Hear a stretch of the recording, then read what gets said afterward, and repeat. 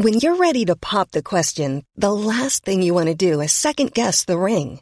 At BlueNile.com, you can design a one-of-a-kind ring with the ease and convenience of shopping online. Choose your diamond and setting. When you find the one, you'll get it delivered right to your door. Go to BlueNile.com and use promo code LISTEN to get $50 off your purchase of $500 or more. That's code LISTEN at BlueNile.com for $50 off your purchase. BlueNile.com, code LISTEN. Hiring for your small business? If you're not looking for professionals on LinkedIn, you're looking in the wrong place. That's like looking for your car keys in a fish tank. LinkedIn helps you hire professionals you can't find anywhere else, even those who aren't actively searching for a new job but might be open to the perfect role. In a given month, over 70% of LinkedIn users don't even visit other leading job sites. So start looking in the right place. With LinkedIn, you can hire professionals like a professional. Post your free job on linkedin.com/people today.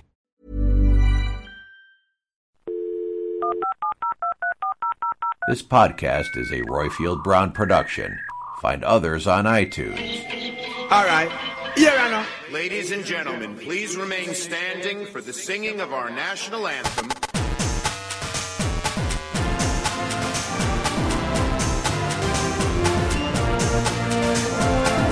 Brexit means Brexit. My administration has accomplished more than almost any administration in the history of our country.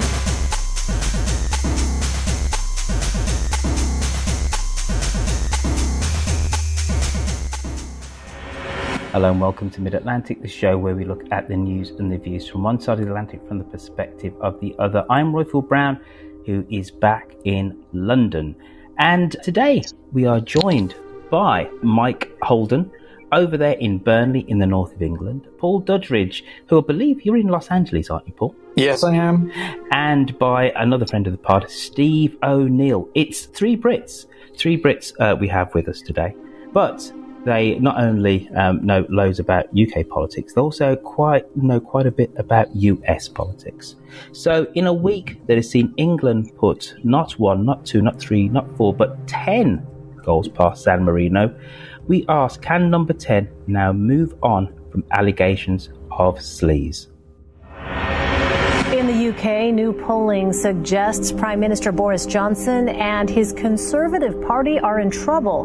When asked whether, quote, the Conservatives these days give the impression of being very sleazy and disreputable, 60% of the general population agreed.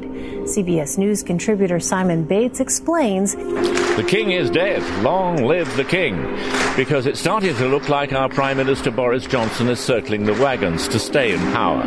The voters are showing signs that they're fed up with him. His Conservative Party is dropping in the polls, but there's more. Because when Boris Johnson stands up in Parliament, the real threat to his position comes from those sitting behind him, his fellow legislators, who went along with him when he was popular but are starting to peel away. He was never a warm colleague, but they backed him when they thought he was a winner. So what's angered them now? Well, they're fed up that he forced them to support a legislator who'd broken the rules on lobbying, only to find that the Prime Minister had dropped him the following morning. They're fed up that this led to a flurry of stories about so-called financial sleaze in their own party. They're fed up with the lack of direction from the Prime Minister's office in Downing Street, run by a clique who just can't say no. And they're fed up with the gags, the one-liners, the photo ops, because they are no real substitute for policy or detail. Number 10 hopes that it has seen the end of a fortnight of bad headlines and claims of sleaze that have come day after day after day. Mike Holden, how much have we seen a knock to Boris Johnson's authority? I think it's fair to say he hasn't had the best couple of weeks. The bigger worry for Johnson, I would think, is not so much that he's facing criticism from outside, because he always faces that, is that he's losing his own troops. He's abandoning his own troops, I'll put it that way. As your piece just said, with the sleaze allegations, which was begun with a chap called Owen Paterson, who was taking money from companies and asking questions in Parliament, which he's not allowed to do. Because he's a friend of Boris insisted that many of his loyal troops back this guy in Parliament. And then when it turned out to be an absolute disaster publicly and in the press, left them to carry the can, essentially, and just refuse to back them after they'd backed him. So that's a bigger worry for him, I would think. And there's been some more stuff today, which is not sleaze, but separate, which we may get on to later. There are more of him abandoning people who have been loyal to him.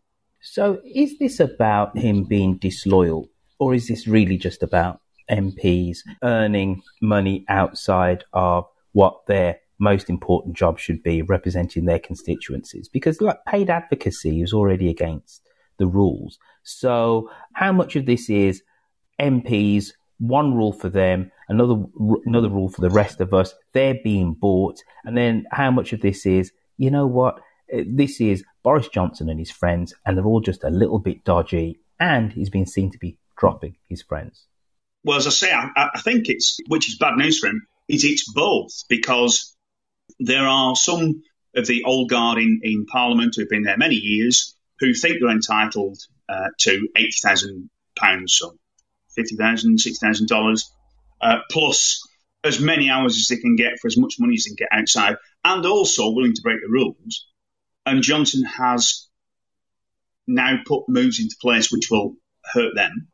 But also, the new intake, the 2019 intake of MPs, by and large, don't have those things because they haven't been around long enough to take advantage, possibly, but have tried to present themselves as having some kind of principles and standards. And last week he said, you've got to change the standard rules to allow my friend not to face the punishment that he should face, got them to do it, and then when the whole of Parliament blew up and said, we're not taking part in this because it's corrupt, just said, oh, well, yes, it was a mistake. So now he's asking them to undo that. So they've been made to look in collusion with corruption, and the ones who are happily taking tens or hundreds of thousands of pounds outside of the normal earnings are now facing, potentially, although not in reality, but potentially losing some of that. So both sides are thoroughly pissed off with him. Paul, shouldn't we kind of applaud MPs for having outside interests? You know, someone's a doctor, someone's a lawyer, someone maybe does a paid consultancy. That's great. They're still connected to the real world. Not so bad, is it, Paul? There's a different story going on here that is only about to come out in the next couple of days. It got announced yesterday. Basically, the editor of the Daily Mail for the last 3 years is Geordie Greig, who took over from Paul Dacre. And Geordie Greig voted Remain and is very anti-Brexit and is very anti-Boris. He had to stand down last night. He's now no longer the editor of the Daily Mail from next week. This story has accelerated in the last 2 weeks because Paul Dacre, apart from leaving the Daily Mail 3 years ago, left the Mail Group on November the 3rd. So Geordie Greig went in and just gave them a complete kick-in.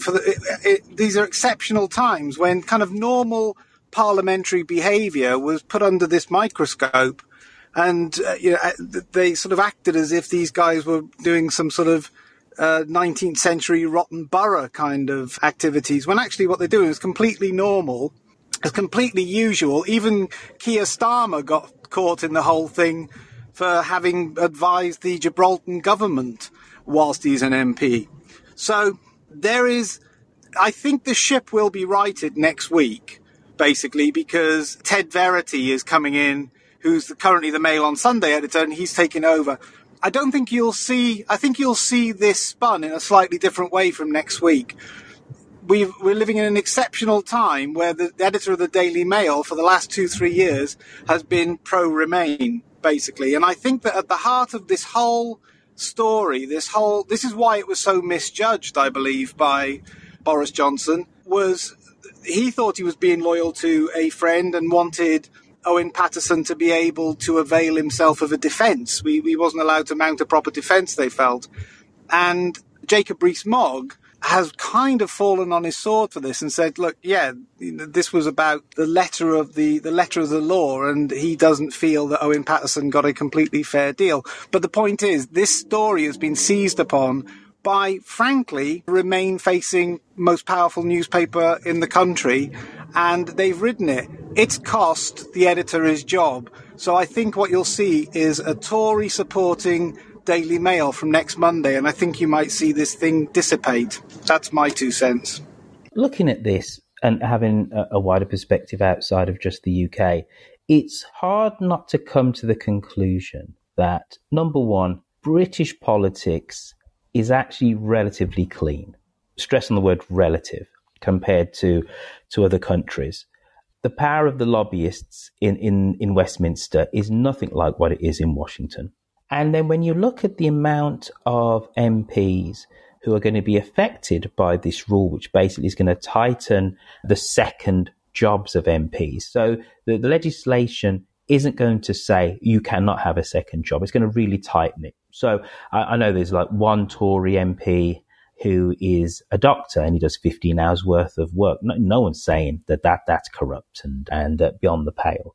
But it was something like less than 40 MPs are going to be affected by this bill, of which the vast majority were Tories, but there were a few Labour, there's a couple of Lib Dems and a couple of SNPs. Basically, not to say that British politics is uncorruptible, but it's pretty clean, Mike. If you to put a global standard next to it, should we recognise that, or should we say we might be relatively clean, but we still should be squeaky clean? If it wasn't for our government constantly banging on about us being the mother of Parliament, Boris Johnson took the world stage at COP26 last week and said, we are not a corrupt country. And people look at each other sideways when they hear that, because very few countries actually have to stand up and have the leaders stand up and say, we're not a corrupt country. And the problem that we do have is that, it's quite right, yes, people are allowed external interests and they are allowed external jobs. But because of and let's be under no illusions, Owen Paterson broke what few rules there are. The rules are very, very lax, let's call it, for MPs and outside interests. But even those he broke. And because of that, there may be a clampdown now that may mean the nurse who's doing an extra shift outside of Parliament can't do it, because there may come to a point where there's such a clampdown on external jobs that kind of thing's not allowed anymore, which will be a tragedy, but it will be the fault of the corrupt politicians, not the fault of the good ones. Steve, is this been manna from heaven for the opposition parties? The latest opinion polls now put Labour just ahead of the Tories. Is this something which the opposition parties can build on, or is this just a little bit of a blip? Well, they're certainly trying to, and people might have noticed some sort of attack ads and things, or sort of attack memes on social media coming out. And I think certainly Labour and the Lib Dems will go for the Tories on this. It's actually hard to tell quite how they're doing, because, opinion polls neck and neck right now, but it's not really clear whether that's really driven by the sleaze stuff, or whether it's actually down to kind of the vaccine bounce and all that just sort of slowly running out, and kind of back to a stalemate. So I think they're damaged by this. But if I had to sort of be a betting person, I would say that I don't think they're going to be damaged to the extent that it's going to lose in the next election or anything like that. Kind of the news clip we'd have played said that Tory MPs, the Tory party establishment, is tiring of Johnson. And that's one of the reasons why this scandal has kind of blown up. Paul, you talked about the fact that the Daily Mail, which is without question the most important newspaper in the country in terms of setting the opinion, has been giving the government a kick in. Is it significant that the Daily Mail was doing this through its editor, who's now going to leave, admittedly, and that actually the Tory backbenchers have rebelled against Johnson? Is the Tory party establishment, whether it's the media, the Tory-based media, and the party, kind of tired of the bluff, the bluster, the one-liners, and actually what we now need is some sober government? I don't think so, no. I again, without for fear of repeating he hasn't just left the editor, he's left, I think, because of this. He's only been in there for 3 years. The Daily Mail, the idea that Labour could be ahead in the polls is anathema to the Daily Mail. It's like, okay, all right, you've had your fun, now we've been throwing things at the headmaster, let's get back to business as usual. You've got to understand that in the British Parliament, there is a lot of resentment towards Boris and the Brexiteers for that whole proroguing of Parliament period, for the whole being able to, frankly, catch out a lot of the most venerable MPs, to catch them out and to actually carry out the will of the people. There's still a lot of hostility on the benches that don't represent the new intake. I honestly think this is almost, I know we're in November, but this is a very silly season kind of story, and it will be superseded by events. He's got like an 80 majority. I mean, the Tory party can remember having a hung parliament. They can remember coalition. There really isn't an appetite to get rid of him. And now Geordie Greig has gone. He's weathered the storm. I think that's it's kind of game over, really. And it will be business as usual. And whichever way people cut it, you cannot go into the next election, I don't think, with a new Tory leader. So Boris is a fixture. And you can take out many of these upstart Labour constituencies just by saying they want to undo Brexit. You only have to say that, and any lead that they seem to have will just disappear. So, for me, it's a storm in a teacup. I didn't think that until Geordie Greig was announced as leaving, because the Daily Mail could have brought Boris down. Now they have blinked and seen sense, frankly, and I think that's, for me, it's the end of the matter. I don't think that this is going to go any further now over the next couple of weeks. That's my take from over this side of the Atlantic.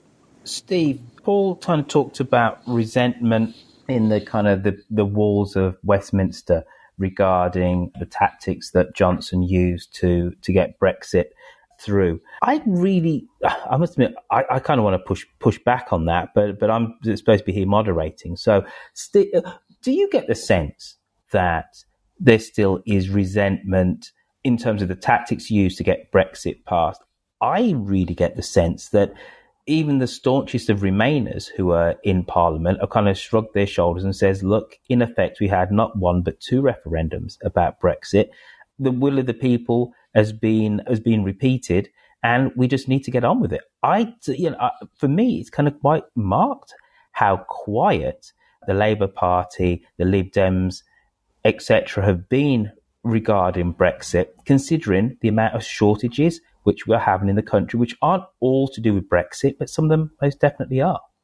Yeah, I'd agree with you. I think they've decided to move on, and I think it's probably in their interest to move on because people were fed up with debating it for so many years. And we've had bigger issues. We've had the pandemic to think about, and so I think banging on about Brexit wouldn't have helped opposition parties. I'm a little bit unsure of what Paul was saying about the position of Boris Johnson, because he has made an awful lot of seeming mistakes, and go back to the pandemic handling. We'll have the inquiry into that. We'll have all that fallout.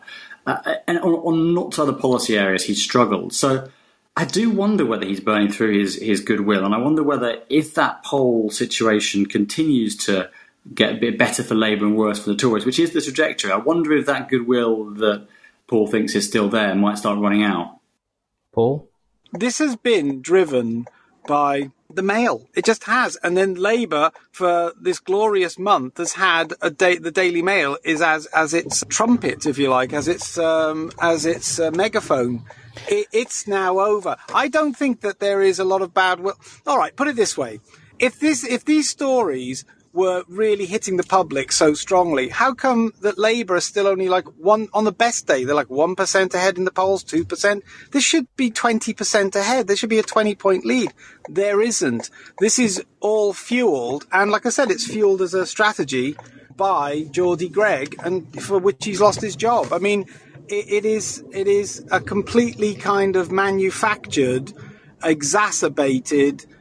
This is not the same. Remember the expenses scandal? How long it took for that story to actually catch on? That was The Guardian, I think, pushed it for months and months and months until it finally kind of broke.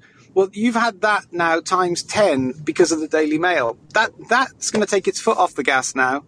And I think this will just melt away. I really do. And I think that Boris is liked by the public because there is still a great affection for him for having seen off exactly this parliamentary humbug for the sake of the people. I'm not talking about Brexit in the kind of whether you're pro or remain. I'm saying there's a lot of bruised egos in Parliament over whom he rode roughshod, and they've got long memories. That's my point with the Parliament aspect of it. His approval ratings are falling in the polls, though. and lots of Tory voters from last time round 2 years ago in the undecided column. I think that relies on Labour being a bit lacklustre.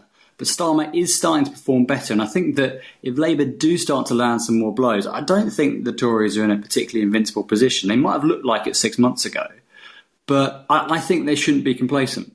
There's been an incident this week that has kind of further underlined that a little bit, and that's to do with the rail infrastructure legislation that's been going through. That actually, and it's another instance where he has gained a lot of support in Tory areas by making a promise that is now turning out not to be true. In fact, yesterday in Parliament, one of his colleagues, one of the Tory MPs from the Yorkshire area, said, will voters think that you're not to be trusted? And he said, wait till tomorrow and you'll find out. And they've waited till today. And today, that area has found itself losing funding and losing infrastructure that had been promised by Boris Johnson. So the sleaze may well start to die down over time because it can't carry on forever, can it? Although I'm seeing a news report about a very high-profile Tory MP who's about to be in court tomorrow for non-payment of a £35,000 fine. So maybe it will carry on a few days longer yet. Isn't one of the reasons why this has latched on so quickly? Because, as I said, if you were to take an international comparison, British politics is actually quite clean, right?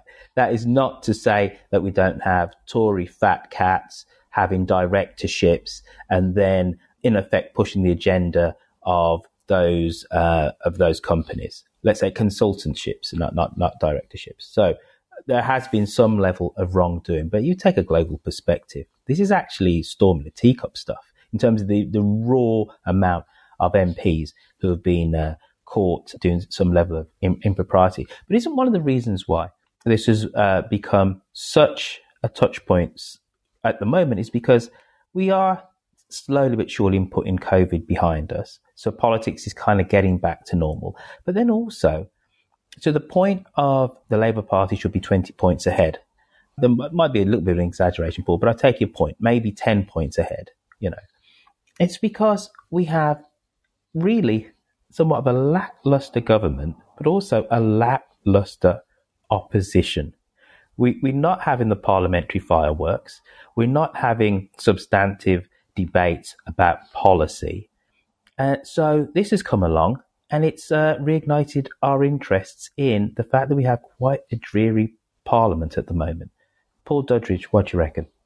This is 'twas ever thus. Unless a government really has huge legislation that it's trying to drive through, this is what government always looks like forever, whether it was Maastricht with John Major or, Brexit with Boris Johnson. I think that everything is kind of, we're not corrupt. It's, politics at most is very tedious. It's how the sausages are made. People expecting fireworks. We've been really spoiled. If we're political nerds, we had like 5-6 years of just fabulous kind of, real politics, if you like, real, actual, binary, side-taking, and it's all past. It's like, this is boring business as usual. This is British politics as it always was before we got into these massive kind of tumultuous binary decisions. And that's past, and so whoever's left holding that is going to be seen as... We've now got time to scrutinise parliamentary procedure. That gives you an idea of how little is actually happening, And that's fine. It's like, that's politics.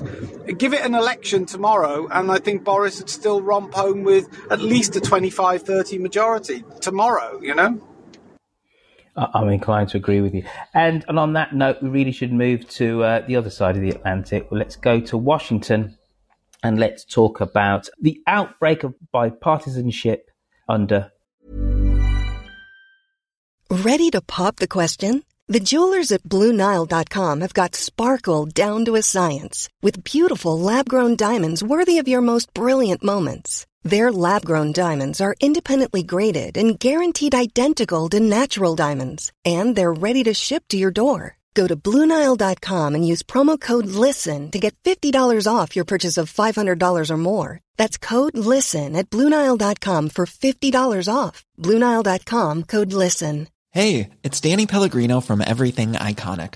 Ready to upgrade your style game without blowing your budget? Check out Quince. They've got all the good stuff, shirts and polos, activewear, and fine leather goods, all at 50 to 80% less than other high-end brands. And the best part? They're all about safe, ethical, and responsible manufacturing. Get that luxury vibe without the luxury price tag. Hit up quince.com/upgrade for free shipping and 365-day returns on your next order. That's quince.com/upgrade. Hiring for your small business? If you're not looking for professionals on LinkedIn, you're looking in the wrong place. That's like looking for your car keys in a fish tank. LinkedIn helps you hire professionals you can't find anywhere else, even those who aren't actively searching for a new job but might be open to the perfect role. In a given month, over 70% of LinkedIn users don't even visit other leading job sites. So start looking in the right place. With LinkedIn, you can hire professionals like a professional. Post your free job on linkedin.com/people today. Biden. We want to take you straight to Washington, D.C., where President Biden is about to sign the bipartisan infrastructure bill into law, more than $1 trillion. Let's listen in. Yeah. Bravo. Thank you.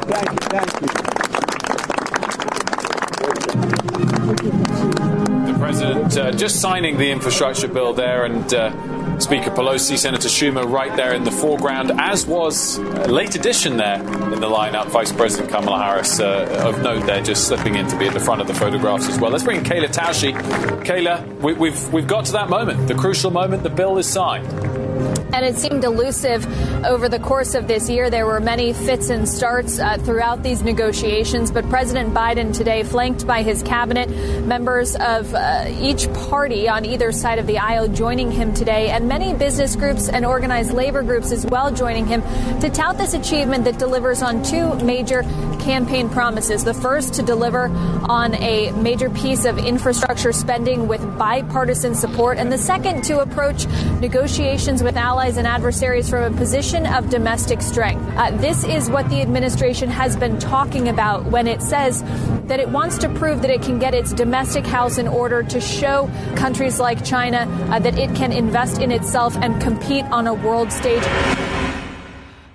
President Joe Biden has signed a $1 trillion infrastructure bill into law. The bill looks at roads and bridges, public transport, passenger and freight rail, electric vehicles, internet access, modernizing the electric grid, airports, water and wasteways. And it's going to cost just north of $1 trillion. This whole process has taken months, and we've had prominent moderate Democrats wield an outsized influence in this bill actually being drafted. But importantly, in this bill's passing, we've had Republicans in the Senate and in Congress actually vote for it. Do we have a seismic change in the American political temperature because this bill has been managed to pass with Republicans joining Democrats to vote for it? Rick Sanchez, you've joined us on stage, sir. Can we say that American politics is no longer the toxic divide that it used to be? Washington can work. Is that the thing to take away from this new bill? I wouldn't go that far, but I would say it's a good sign. There were only 36 Republicans in the House and Senate that voted for it. So that is a good sign. So I'm glad about that. I think the biggest problem that needs to be addressed right now is messaging. One of the things that government in general is very bad at doing is saying, now that the bill has passed, how long will it actually take for things to start getting done? And, I'm sure that within weeks we're going to hear people say, I still have a pothole in front of my house. Or, we still have a bad bridge. It's a very kind of unrealistic expectation, but people are going to expect things to happen very quickly, and they won't. But it is a good sign. So I think now and everywhere from local to state to federal officials need to start giving people a reality check on, okay, we have a lot of money, but it's going to take time to get this stuff done and for people to get hired. So I'm glad it got done, and I was kind of shocked that the 36 Republicans did vote for it, but I'm very glad it happened, and it's a glimmer of hope. It's a glimmer of hope. Paul Duddridge, you're nakedly a Trump supporter. It was always Infrastructure Week under the Trump administration, and it never actually came to pass. So you must be beside yourself. One of Trump's key election, building a better America, infrastructure, it's happened under Biden. You must be incredibly happy for the Democratic president. Yeah, I don't mind. To be honest, again, I think this is all going to be not forgotten, but I think it's a win-win, actually, for everybody. I don't mind there being infrastructure bills. I think it's a good thing. I actually would have liked the Trump administration to have been allowed to not have to deal with the Russia hoax long enough to be able to get some of their stuff through. But infrastructure bills are fine. It's going to add to inflation, obviously. It's going to exacerbate that. I think this helps, frankly, the midterm elections. I think we can't lose. It's either everybody gets back to work and starts realizing that inflation's gone up and so that their salary isn't worth as much. And that leads us nicely into Trump being able to come in as a more fiscally prudent president. So I think for the midterms, this is a huge kind of coup for both sides. I mean, the Democrats can be seen to have got something done, and the Trump Republicans, and that's what's going in for the midterms next time. It's not the Republican Party, it's Trump Republican Party. And so they will be able to make hay from this whilst benefiting from the actual increase in the money supply. So I think it's kind of good for everybody, slightly better for the Republicans than it is for the Democrats.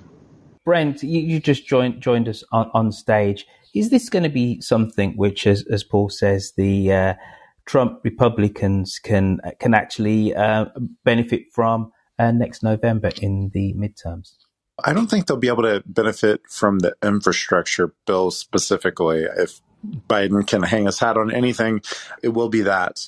Yeah, in terms of the midterm, I think it remains to be seen what's going to happen. There's still, quite an eternity between now and then. So many different things can happen, including a possible Trump indictment.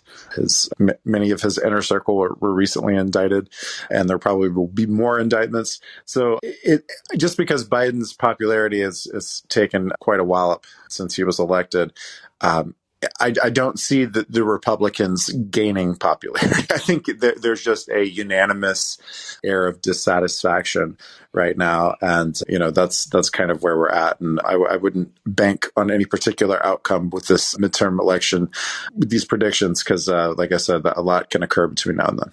The latest Politico Morning Consult survey found that 50% of Americans supported the legislation overall, which is down from 58% when Morning Consult first asked the question in mid-August. It goes to Rick's point that this is all going to be about messaging, and some of that messaging has definitely been lost with the partisan, the intra-democratic kind of fight about getting this over the line, where you had the senator from West Virginia and then Kyrsten Sinema from Arizona, consistently kind of delaying that bill actually from being passed. And then, of course, the Democrats took a little bit of a kick in Virginia, etc., and it kind of focused minds. Which, looking at the passage of this bill and the fact that various Republicans who've actually signed it have had to duck for cover. And then we've had moderate Democrats arguing for months with more progressive Democrats. Which party comes out of this looking more divided? Paul Duddridge. Divided? Like I said, I think it's a pretty even-handed thing. I think that the division actually isn't within the parties. I think it is between the establishment and, like I said, the Trump Republicans. You've got candidates standing down all over the country, knowing that they're going to get shellacked in 2022. I think that's the wave that's coming, and I think that the Democrats and those 30 Republicans or so have got more in common than I think now it's become a populist party, the Republicans, and I think that what we're seeing is the flushing out of professional politicians, shall we say? And that's going to be the battleground. Weirdly, I don't think these bills are actually sexy enough, if you like, for people to get too heated about. Like I said, I think that this isn't a huge divisive issue, but it will play to increase taxes. I think the US is going to have the highest income tax in the developed world now, I believe, next year. And so those kind of issues are going to be dividing the populists from the professional swamp politicians. And that's going to be the battleground for the midterms next year. And look, if Obama can lose in the midterms, if Clinton can lose in the midterms, Biden, it's going to be a bloodbath. It really is going to be a bloodbath. And for all the indictments, etc., that come down the pipe, it's like when you start having Trump Republicans controlling Congress and a majority in Senate, you're going to have this administration being tied up in every form of legal challenge possible. Can we get a quick fact check on the United States having the highest tax rate next year? Where did you hear that?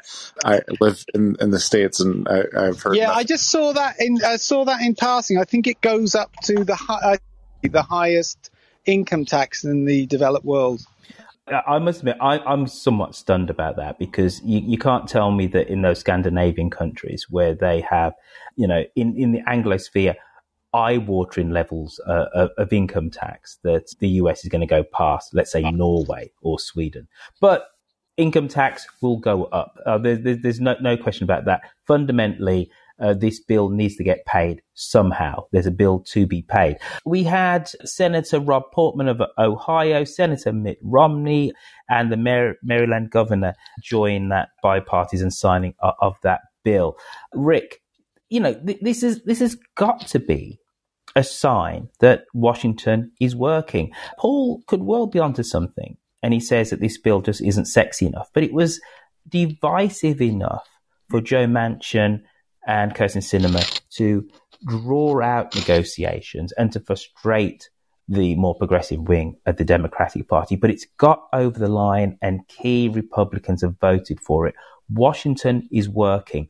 And whether you were a Trump supporter or not, under Trump, fundamentally Washington was somewhat dysfunctional. This is Washington working. This is people seeing their congressmen and their senators doing their job. This is America going back to work. This is good news, isn't it, Rick?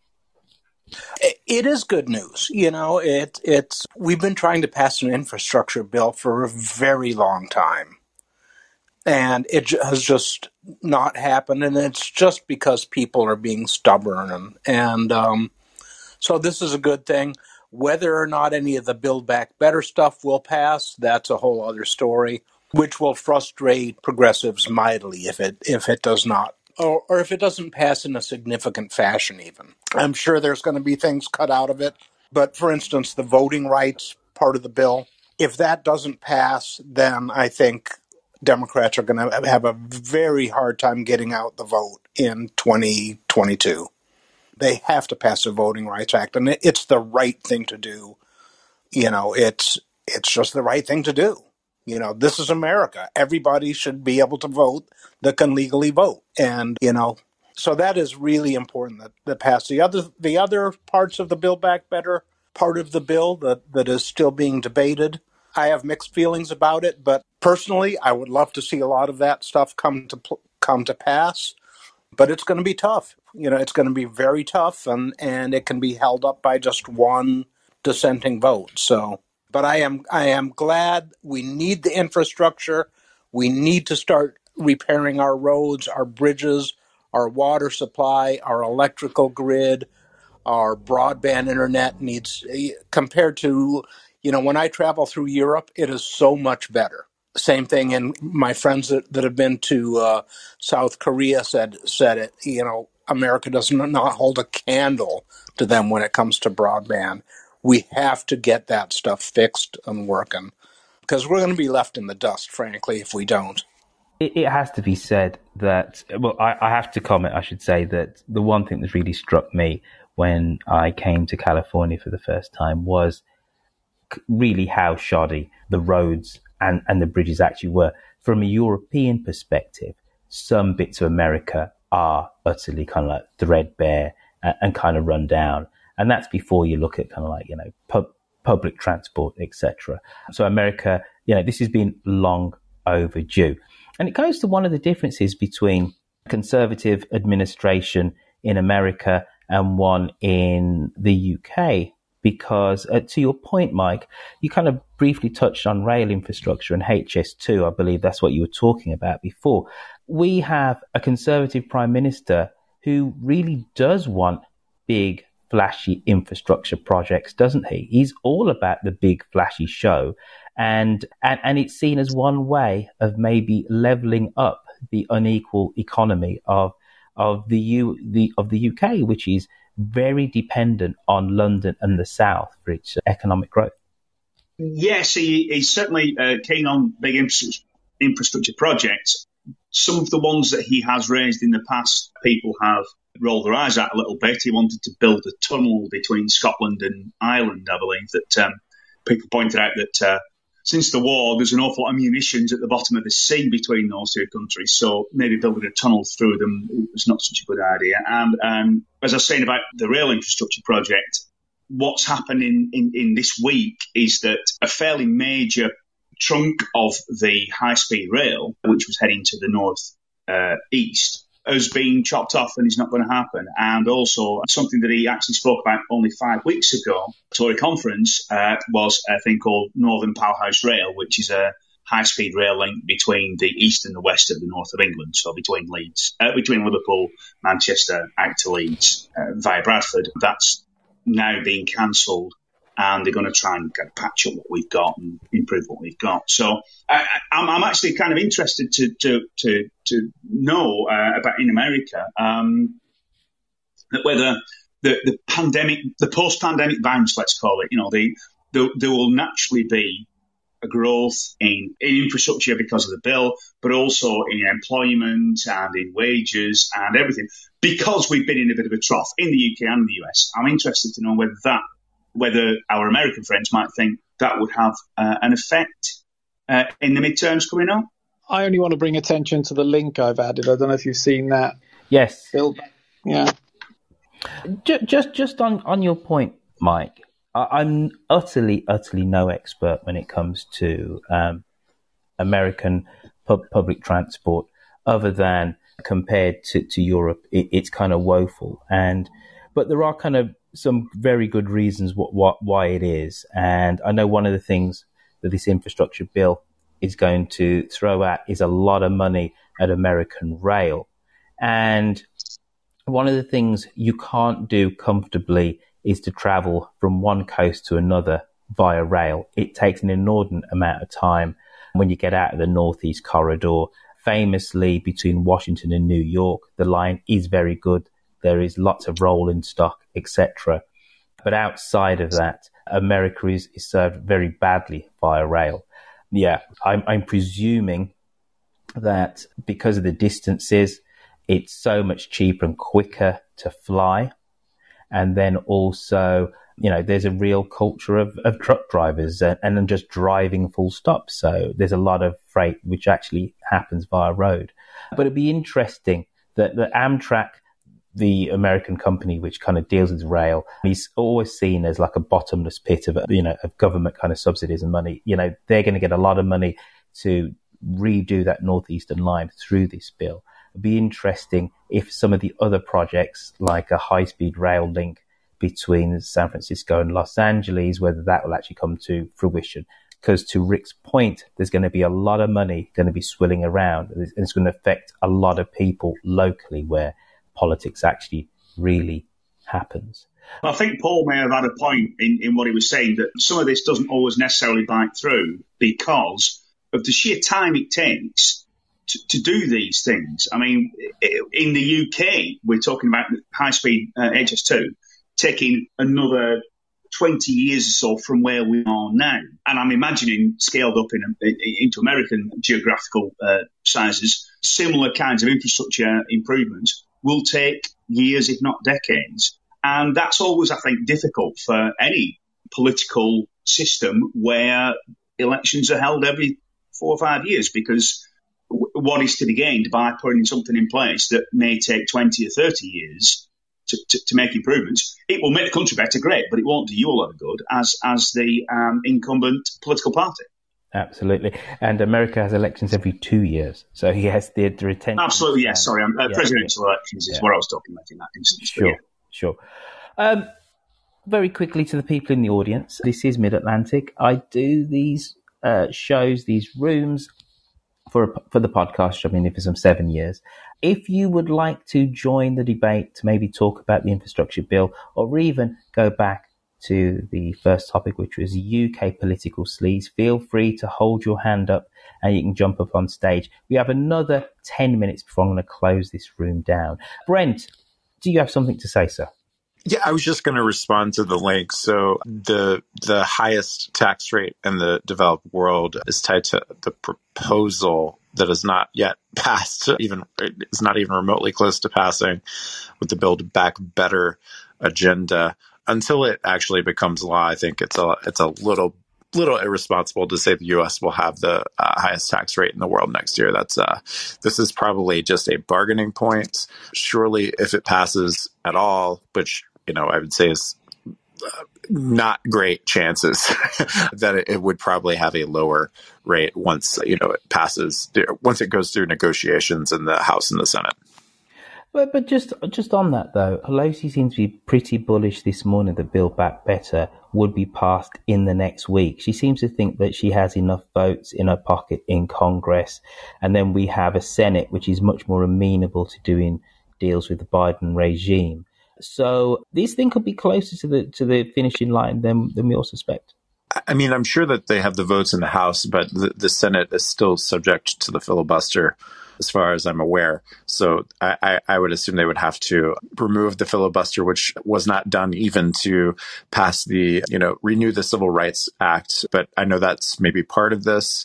So we'll see. I just want to call attention to the fact that this would just be for the top income bracket, not for all income brackets, if it was passed as proposed. So the average American would not be paying the highest taxes in the world. Yeah, I was just reading a little bit about the article, and he's right. We have a very progressive tax system here where people at the lower end of the spectrum pay less income taxes, and people at the very highest end of the spectrum. And I think that this bill would start $400,000. I think the highest tax bracket would be $1 million a year. Very, very few people in America make $1 million a year. And, they also don't mention that there will be significant loopholes for the people at the top income bracket in order to get deductions and things that would lower their actual rate instead of just the stated rate. And that's one of the problems with the U.S. tax system is there's so many loopholes. Thank you for that, Rick. Eric, you've joined us on stage, sir. Thank you, Royfield. I just wanted to point out, when it comes to this new era of good feelings that is supposedly going on, I live outside of Washington, D.C., about a $12 cab ride away, actually. And these members of the Republican Party who voted for this bill are getting death threats. There are bills being debated now to deprive them of their committee chairmanships, which is the only way that they can bring the bacon, so to speak, back to their districts, and they're getting censured in their home districts by their own Republican Party. So to be honest, I don't see this as being the opening of bipartisanship so much as a few people went out and took a risk, and now they're getting slapped back into shape.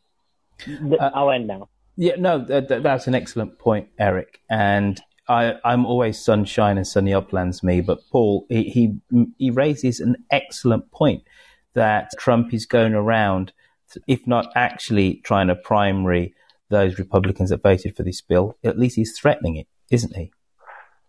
Yeah, no, exactly. This is what I'm saying. It's just like, look, and on the tax thing, the very fact that you've got politicians who, whether this bill goes through or not, there is no doubt at all. 5 minutes ago when I brought this up, it's like, no, it's not even possible. It actually would be the intention. It would be the result of exactly what's being proposed by Democrats. They are just they are creating a huge elephant trap for themselves. It's ridiculous. We have the midterms coming up. Even if we believe that the election in 2020 was real, we have to accept that the down ticket candidates won. Well, the midterms is all down ticket candidates, and it's a win-win for the Trump Republicans, because exactly as was just expressed, any Republicans that supported this bill are getting death threats, as he said, and the equivalent. And then what you've got is that everybody can benefit from the bill, because a lot of blue-collar people will be put into work, and there'll be blue-collar people just on that with point, jobs. You make the point, and you make it really well, but why doesn't Kevin McCarthy, why doesn't Mitch McConnell et al. Call out those more unhinged congressmen and or Republican, or let's say right-wing media commentators who are calling literally for people's heads? Why is there just a lack of backbone in the Republican Party that such naked threats can be made to people who are fundamentally doing their job and doing what they think is best for their constituents? Because they're afraid of Trump. Yeah, we're in a culture war. I mean, this is a Cold War, if you like, in the United States. This is nothing to do with policy. This is to do with an actual. There are just two sides to this. It's the globalists against the nationalists, the populists against the swamp, if you like. Yes, this is how wars look. Basically, there's not going to be any quarter given by the Trump supporters. What you had in 2016 was a soft rollout, a dress rehearsal, if you like, of that was the beginning of trying to take over the conservative voters in the United States. It's been very, very successful. But yeah, this is not about the niceties of policy. This is a culture war for the heart of the nation, is how it's viewed. And on that note, people, on that rather sad note, I need to call time on this week's Mid-Atlantic. If you're in the audience, we do these generally every other Thursday at round about this time, which is 5 London time, which is 10 Eastern, which means that then it must be approximately 2 Pacific. And we talk about US and UK politics in a polite and considered fashion. Today we were joined by Paul Dodridge, Brother Brent, Eric Trometta, Rick Sanchez, Steve O'Neill and Mike Holden. And as is apropos to what we do, they were on both sides of the Atlantic. Don't forget, folks, there is a podcast. If you're in the audience and you want to download this to your phone, go to any podcatcher of your choice, type in Mid-Atlantic, and you'll see this episode, and you'll see 7 years worth of great political content for you to get your teeth into. And don't forget, folks, left of centre politics is right-thinking politics, but we don't demonise our right-leaning brethren. We embrace them in conversation and try and win them over with the strength of our ideas. That's us. That's been your Mid-Atlantic. We'll see you all again in 7 days' time. Another rip-roaring, barnstorming, insightful a look at US, UK politics.